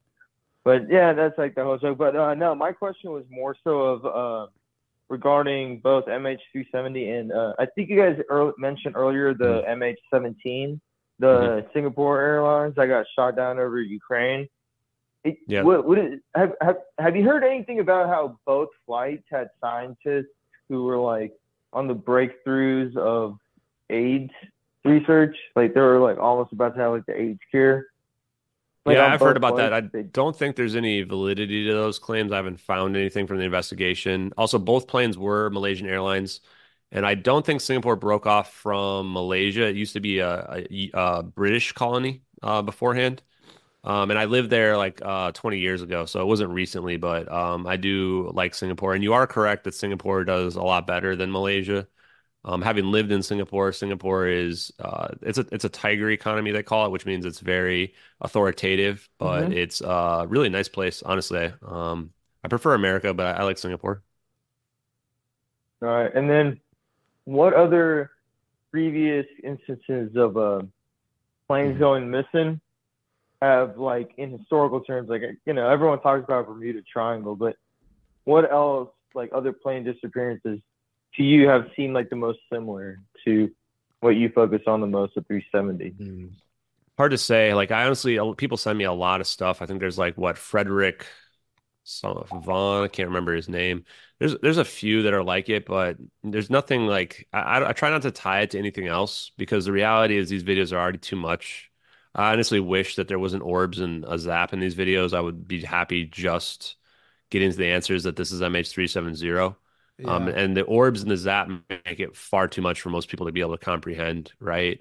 I think unless you're in the UFO community, like this is just too much. I still have people, even though I've literally for 3 months been saying I think it's human technology, our technology, people still defame me and claim that I'm a UFO guy or that I think it's aliens, which I literally do not think that, even though I'm happy for people to think whatever they want. Um, Have but any go have ahead. any flat earthers try to reach out to you? They're all the No. kooky kind. No, not yet. And the reality is, I definitely think the Earth is round. It actually needs to be round for the science to work. So, I'm definitely not a, flat earther at So all. the flat earthers are detractors of yours, is what you're But again, saying. here's the thing too: is that I'm also not kind of the kind of person that's going to go around tell somebody what they think is fake. Like the vitriol that has been pushed my way is very unusual because if I think something's fake, like flat Earth, I never go around and start harassing flat earthers and going, "You're an idiot, you're wrong, and here's why you're wrong." Like I just don't care. Like it just doesn't impact me in any way, shape, or form. Which goes to show you that the people that are coming at me, like they're like this is bothering them. Like the idea that Yeah. this could be real, like actually like breaks their minds to a degree, right? Where they feel like they have to kind of come at me and antagonize me. In fact, there's a few people in the chat as well, right? Where it's like the only reason why they're here is because it just upsets them. If they thought it was fake, they wouldn't even be bothering.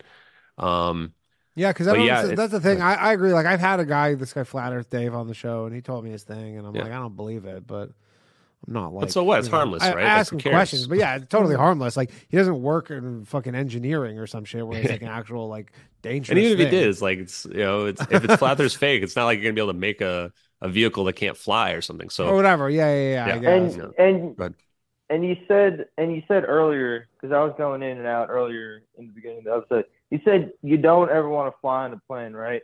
Do you have like just apart from your work, do you just have any other aspirations to travel abroad? I mean, there are really beautiful places, like especially in the Caribbean. Oh yeah. Places that are you can access by boat, but it's just like, would you ever have a change of heart? Like you're like, you know what, maybe I will take a plane. Oh, I still fly. Every time I take a plane, I still fly. I'm just still afraid of it. Okay. So just to let you know, like, and first of all, you want to know the hierarchy, I'm most afraid of lithium-ion batteries, and then in my plane. So please, people, do not put them in your cargo. And then after that, I'm afraid of the government orbiting my plane. And then after that, I'm afraid of non-human intelligence orbiting my plane if it is. But that's what I'm least afraid of because you can avoid non-human intelligence, right? The government orbiting me scares me, but again, these lithium-ion batteries are the most scary. But if I can fly, then you guys shouldn't be afraid to fly. I mean, the chances are still extremely low. Do you do any ritual? Like, some people like take a Xanax, some people like a few cocktails. No, I sit there and just hold on to the plane, and I just imagine how I'm going to die on every single flight, and that's you're just looking out the windows, just waiting for the orbs to show up. And just waiting for the orbs to show up, waiting for the smoke to come out from the cargo bay. That would be hell. No, I just come to terms with that. This might be my last flight every single time. That, if you want to really know the truth, and I've flown like that's my thought every time. That's my thought every yeah. time. That's why I enjoy every single flight. I love flying. Yeah, funny. All right, you just love the thrill. Thanks a lot, sir. Yeah. I just had a flight yesterday or 2 days ago. It was pretty bumpy, and they told us too. They go, it's gonna be. They didn't, like sometimes in midair, it's like, oh, we got some turbulence. Before we took off, they're like, this is gonna be a bad one, everybody. There's been a few where I'm sitting there, I'm like, well, this is it. The plane's like shaking up and down, and there's just like a woman next to me, just looking at her, watching a movie on her iPad, completely unaffected. I'm sitting here sweating, like, oh man. Yeah, that's what you got to do. All right, I got another call here. One moment, please. Hello, thanks for calling Low Value Mail. Who am I speaking with? Hello. All right, I got another call here. One moment, please. Hello. I don't know what's going on today. People keep doing this. Hello. I'm going to hang up on them. Hello. All right. Let's try this one here. Hello. Thanks for calling Low Value Mail. Who am I speaking with? I assume I know who this is. Yo, what's going on? Tony Scarboni. One moment, please. I'm going to patch you through. And Here we go. All right, Tony, you're on with Ashton Forbes. Go ahead. Ashton, hey man, what's going on? Hey, how's it going? Pretty good. I want to know. I keep my friends. And Can you speak up a little bit, brethren, Tony? Yo. Yeah, I can hear you fine. Yeah. Okay. Okay. My friends and conspiracy people like to talk about quantum this and quantum watches and quantum technology, and Yeah. they like to throw that word around like it's the buzzword of the year, like AI. Yeah. What the hell does? I'm getting tired of that. What does quantum mean? Yeah, good question. I think a lot of people wonder if these quantum computers are really all they shake out to be. But when we talk about quantum in general, we're talking about quantum mechanics. And if you want to know what quantum mechanics really means, you need to Google the double slit experiment. This is really where, when I saw the double slit experiment, I realized there's more going on in this reality than we believe on the surface, than what CNN will tell you on TV. And just to kind of give an explanation for it, is that if we shoot an atom, think of like taking an apple and throwing it at a wall where there's two slits in the wall. The apple is going to go through one of the two slits, or it's going to hit the wall. But if it goes through one of the two slits, then we would be able to figure it out based on where it hits when it goes through the slit. So say that there's two slits and then there's a second wall, and we see where the apple splats against the second wall. And from that, we can tell which slit it went through. Now, when we do this with the atoms, something weird happens. Or if we do this with photons, which is one kind of a tiny bit of light, then we, instead of getting two slits on the back wall, we get an interference pattern. Thousand. Yes, you get many of them. And what that means is it's a wave. Like if you were to take a wave of water and you have it go against the slits, then it would go through both slits and it would create an interference pattern. But the weird thing that happens is that if we try to look after we see this interference pattern and figure out, okay, wait, how did that work? Like, which slit did it go through? It went through both of them at the same time. And we try to look using a detector. The moment you put the detector there, the pattern changes. All of a sudden, it becomes two slits on the back wall as if you were throwing the apple through now. How can it be that just observing the experiment changes the outcome of the experiment? In my mind, this is like the universe is being aware of itself.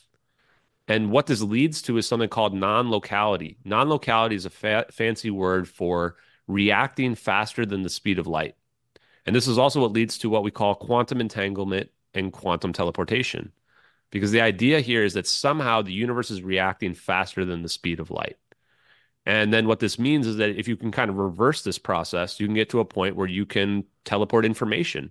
In fact, just today, I think that there was an article from Nature where they literally teleported a picture without sending the data, right? Where they just made the picture appear through quantum teleportation.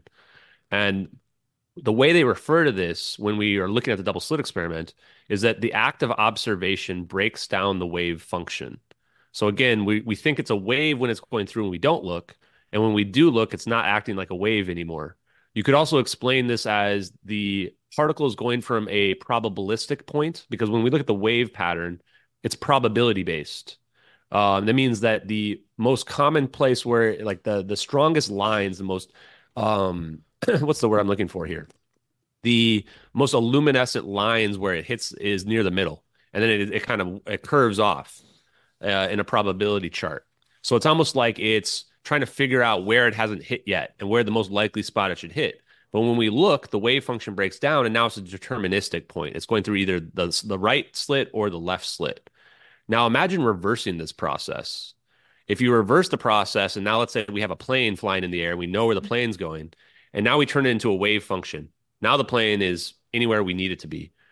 This is the idea behind unifying quantum and macro. The idea is that we can have a macro-sized object, an object that we can see with our eyes, have the same function and same properties and behaviors that a microscopic, or not even microscopic, because microscopic means you can see it through a microscope, but a quantum object, something that's extremely tiny, like the size of one atom. And this is interesting because what it leads to is this idea that there isn't a difference between large things like a star or even like a neutron star and an atom. That the only difference is the properties. And if you can have the properties of an object that's macro size, have the same properties of something that's quantum, then you can have the same behaviors, the same properties of them. They can function the same way, which quantum objects have no mass. We can get them to move at the speed of light. And this is the same idea of in the case of mass reduction of the plane. if you can have the plane become like a quantum property, its mass is reduced to zero, and its time speeds up, and now it can move at the speed of light, or like the wave function, like the non-locality that we see in the double slit experiment, it can even move faster than the speed of light. And that's, I think that people talk about when they talk about quantum mechanics. So if anyone doesn't believe that's real, all you need to do is go watch the double slit experiment. And if you can figure out how the double slit experiment is, then you've got a Nobel Prize waiting for you. To date, nobody has collected that Nobel Prize. Huh. But like, will that plane, wherever it's whatever destination or wherever it's going to, will it appear as the same plane with all the same people and the same things in it, or does it then Good become question. something different? So, if for inertial mass reduction, some of these scientific patents that come from Salvatore Pais, as well as there's some wormhole papers that kind of broach the same scientific theories. If you Google popular mechanics wormhole papers, they argue that you can create a double-sided shell around an object. And the idea is that the stuff inside the shell won't be impacted by what's happening outside the shell.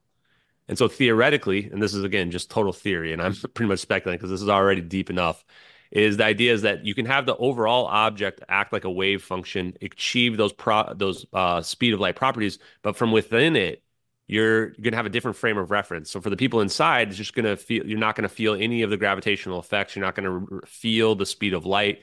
So again, if this is happening, we're already kind of cheating in a video game. So we might as well cheat a little bit more and make it so that the people inside don't feel anything. And that's what these wormhole papers say, is that you can create a double-sided electromagnetic shell around an object that can essentially protect the people on the inside so they're not going to get liquefied And is that from what this the orbs acceleration. are? I don't think that's what the orbs are, but they may be inducing that. So Okay. Or that's what they're again, doing. I can't say for sure. I would say that it's already looking pretty grim for the passengers on board this plane before we even get to this point. And if it's experimental, then like the Philadelphia experiment, which is actually somebody asked earlier, what's a similar experiment? Philadelphia experiment's probably the closest one. This was in the 40s. And there's like pictures, I don't know if they're real or not, of like people trapped inside the wall of the boat of the USS was it Roosevelt? I can't remember. So and that would be what you'd be afraid of, right? Is that if you don't have this electromagnetic shell that's protecting the people inside the plane, which doesn't necessarily have to be a bubble, it can probably be any shape you want it to be, then most likely those people are going to not survive this journey. But I don't think they would be like different people, but who knows, honestly. It depends on if you believe in stuff like string theory, and that if it goes to like a different timeline or something like that. Yeah, I was thinking can't about that because it's a possibility. I guess my last question, and thank you so much for answering, and great tonight, Danny. Is those crazy people say that we're like I don't know, within striking distance, like 6 years of like having this technology available to the public. Now it sounds like it's being experimented upon with governments, but like really and truthfully, we're probably many more years away from that, aren't we? Like there's probably a lot of people of interest who like wouldn't want stuff like this to be in public hands, kind of like how ChatGPT, something like ChatGPT. Well, they probably wanted just military only. Yeah, what I've been told is that we might have had this for decades. Now, my opinion is that based on the Lockheed Martin patents, it probably, like just from an evidence standpoint, if we had this technology, we probably got it around 2010, 2011, somewhere in that range. But there's people that have told me, hey, we've had this for more than 10 years, maybe decades. But my personal opinion is this will never be revealed within our lifetimes. It's just, I think it's too dangerous. The only way it would get revealed is if another incident like this happens where it gets used and it's undeniable, and then the public figures it out. But from the public, just from what I've weighed from the public and how people have, how angry people have gotten about it and stuff like that, I think we're a long way off from getting to a consciousness level where we can believe this type of technology is real. And I think this is what holds up UAP disclosure in general. The people that want UFO disclosure, UAP disclosure, whatever you want to call it, I mean, I'm just going to be honest with you guys. It's not going to happen. If this technology is real, it's a national defense situation, and they're trying to keep it secret, not just because society will collapse. I mean, the whole Middle East is dependent on oil, and overnight, new power systems would come out that would change the entire world. That part is, yeah, sure, it's disruptive, but it's not going to end civilization. The stuff that would end civilization is if, like, let's say ISIS terrorists have the ability to create a weapon that can destroy the whole planet. That's what would end civilization. And that's what I think the people that are hiding this are really afraid of. And I also don't think they're afraid that religious people are going to lose their minds. In fact, I think it's the opposite. The religious people will absorb these beliefs and reconcile them and will realize that if the universe is aware of itself, it means we live in a construct, which means that there's potentially a creator. And then that becomes completely consistent with faith, right? The people whose minds get broken are the CNN brain people, the people that think that, oh, all this is magic, this can't be real, blah, blah, blah. Like those are the people that are going to have complete meltdowns. And those are the people that are going to be, we actually have to worry about what they'll do to themselves because they'll think that, oh, none of this matters. I'm just going to go, I'm an avatar body and I'm going to go on to the next world, right? That's what I think we have to be afraid of there. So that's just my opinion, though. All right, Tony. It really seems like technology has exploded in the last 50 or 60 years since Area 51 and nuclear weapons and all that shit. Yeah. But all right, thank you so Tony. much. Thank you. Yeah, and I'll say about that technology too is that, listen to JFK's moon speech, man. Like that's when I listen to his moon speech, I think, man, this is a guy that potentially knew the secrets of all the technology and everything, and they just silenced him because they were afraid that he would reveal it all. I mean, he talks about how fast that we have advanced when he's talking about going to the moon. And when you think about it from those time scales, you think, man, we have advanced a lot. Like it doesn't feel like a natural amount of advancement. It feels like we've potentially even had technology slowly dripping out to us over the last 80 years, and that we've been getting a lot more advanced than we would have naturally. But I mean, I don't know. You just lost like 15% of the people listening to this who don't believe we went to the moon. But so how do you see this? Do you have in your mind a way that your journey with this ends? Is there either like a debunking that is just, you're like, I can't argue with that, maybe the person who made the video, or is there on the other side of it, if this is truth, like, does this only end with governments admitting to this? Or well, my concern now you is just keep doing this for the rest of your life? I'm not going to do it for the rest of my life. No. I mean, eventually the science will catch up, right? The science will catch up. And when the science catches up, then people will realize that the science is going to check out in the videos. That's my true opinion. Or, what'll happen is another leak will happen and there will be a leak that will show this technology that will corroborate the events. We're already seeing orbs everywhere. In my opinion, is a lot of the orbs we're seeing now. Where else are we seeing? Oh, in the zeitgeist of UFOlogy, I mean, there was even a video just yesterday that showed, I think people have decided it's a balloon, but we've got a ton of orb videos. The Mazel orb video as well. That are moving in that similar fashion? There's even ones where there's 3 lit up orbs. One was actually of a plane that was flying either to or from Atlanta in 2013. There's a lot that are similar to this. They're just not as compelling, right? But in my mind, the only way it's going to end is the government has to issue a statement. If the government issues a statement, then we will corroborate that statement, compare it to the evidence to see if it makes any sense. I don't think that they're allowed to lie. I think that they have to either deny or they have to tell the truth. The problem I have now is that since we've had these elaborate scams, we really can't believe anything that comes from Reddit. Like these people are completely deranged to the point of committing actual felonies to try to make the case go away. So, and so it's really hard. Like there was even somebody who tried to claim that they made the videos, which was obviously bullshit. They didn't have any evidence or proof of it, right? And I would even imagine that people, money, right? No, they didn't even try to collect the money either. It was, they just, it was just complete bullshit. You just can't believe anything you read online, right? Is the hard part. And people are so deranged about this that they're willing to go to elaborate lengths to lie about it.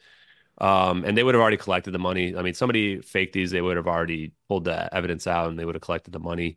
So it's going to be hard, especially because if these videos are real, then the government's going to go to any lengths to cover them up. Posting fake stuff on the internet to try to cover it up is nothing compared to what they'd be willing to do. So it wouldn't surprise me if the next play, if this is real and genuine, would be to create a version of the videos using AI that maybe removes the orbs or something like that, and then claim that this is, backdate the metadata on it and claim that, this is the person who faked it or something like that, right? Yeah. Which I guess if somebody goes to that lengths, then maybe I'll start to let it go. But the reality is we know the plane didn't crash into the ocean, right? So even if you took the videos away, and I think I said this on the Concrete podcast, we don't even need the videos anymore. That's how much evidence and proof we found just from the videos leading us to other stuff. Like we found out about the SIBRS system, space-based infrared system. which proves that they had satellites in the air. We've proven that they had USA 229 staring at the location where the plane turned into the South Indian Ocean. So the U.S. government knows if it went in the South Indian Ocean or not. Yeah. And if they know it went to the South Indian Ocean, why did they give up on the search within a month? Right? It doesn't make any sense. And we've proven with the Cyber system that they have literally geostationary satellites all the way around the Earth, staring at the Earth, every single location on the planet. There's literally no way that they couldn't have seen the debris field. Like they have Hubble Space Telescopes staring at the entire Earth and low Earth orbit satellites rotating around every 90 minutes, every single spot on the planet. We would have found the debris field the very next day. Right. So we know they're lying. That's the easiest part. The real question is there really advanced, hyper advanced technology that's being hidden from us? So if the government wants to come out and admit that, yes, we lied about MH370, here's what really happened, I'll probably let it go after that. Okay. It's not really, I don't really care that much about the technology side of it, although I do. I want that to become, get out, and you just want the 100% truth to get out, essentially. All right, we're going to take one more call, and then we're gonna wrap it up. One moment, please. Hello. Thanks for calling Low Value Mail. Yeah. Hey, what's up? Hold on a second. Let me just patch you through. Thanks for. I see you've been calling a million times, so I appreciate you keeping on trying. All right, you're on with Ashton. Go ahead. Yeah, sorry, I called it. I called it. I was the first caller too. Cool. Okay. Nice bookend. Sorry, man. Sorry to bug you, Danny. No, it's all good. It's all good. I appreciate for people who try and get through. If you can't get through, keep trying. This is what I have thought. Malaysia is an Islamic state. Mm-hmm. And I was wondering if you think MBS, Mohammed bin Salman, is behind any of this, if you think. No, I wouldn't think so. This is far, far too advanced for terrorism as well. And I think even early on, even in 2014, when I saw this happening, I just thought, this is too complex for terrorism. You know, it didn't make any sense. They take credit for it. That's like, yeah, they take credit for shit they don't do. And what I'll tell people this too, this is going to 9/11 related. So I had just moved back from Singapore like a year after when 9/11 happened. And in overseas, Osama bin Laden was actually known much more because international news is a lot better than American news. And it would report on stuff. American news only reports on stuff that happens in America usually. And then the stuff that you get from outside of America is very curated. We knew that Osama bin Laden was a threat because he blew up the USS Cole, which was probably 1999 or 2000. And this was widely reported in Singapore and where I was living, as well as all over the world.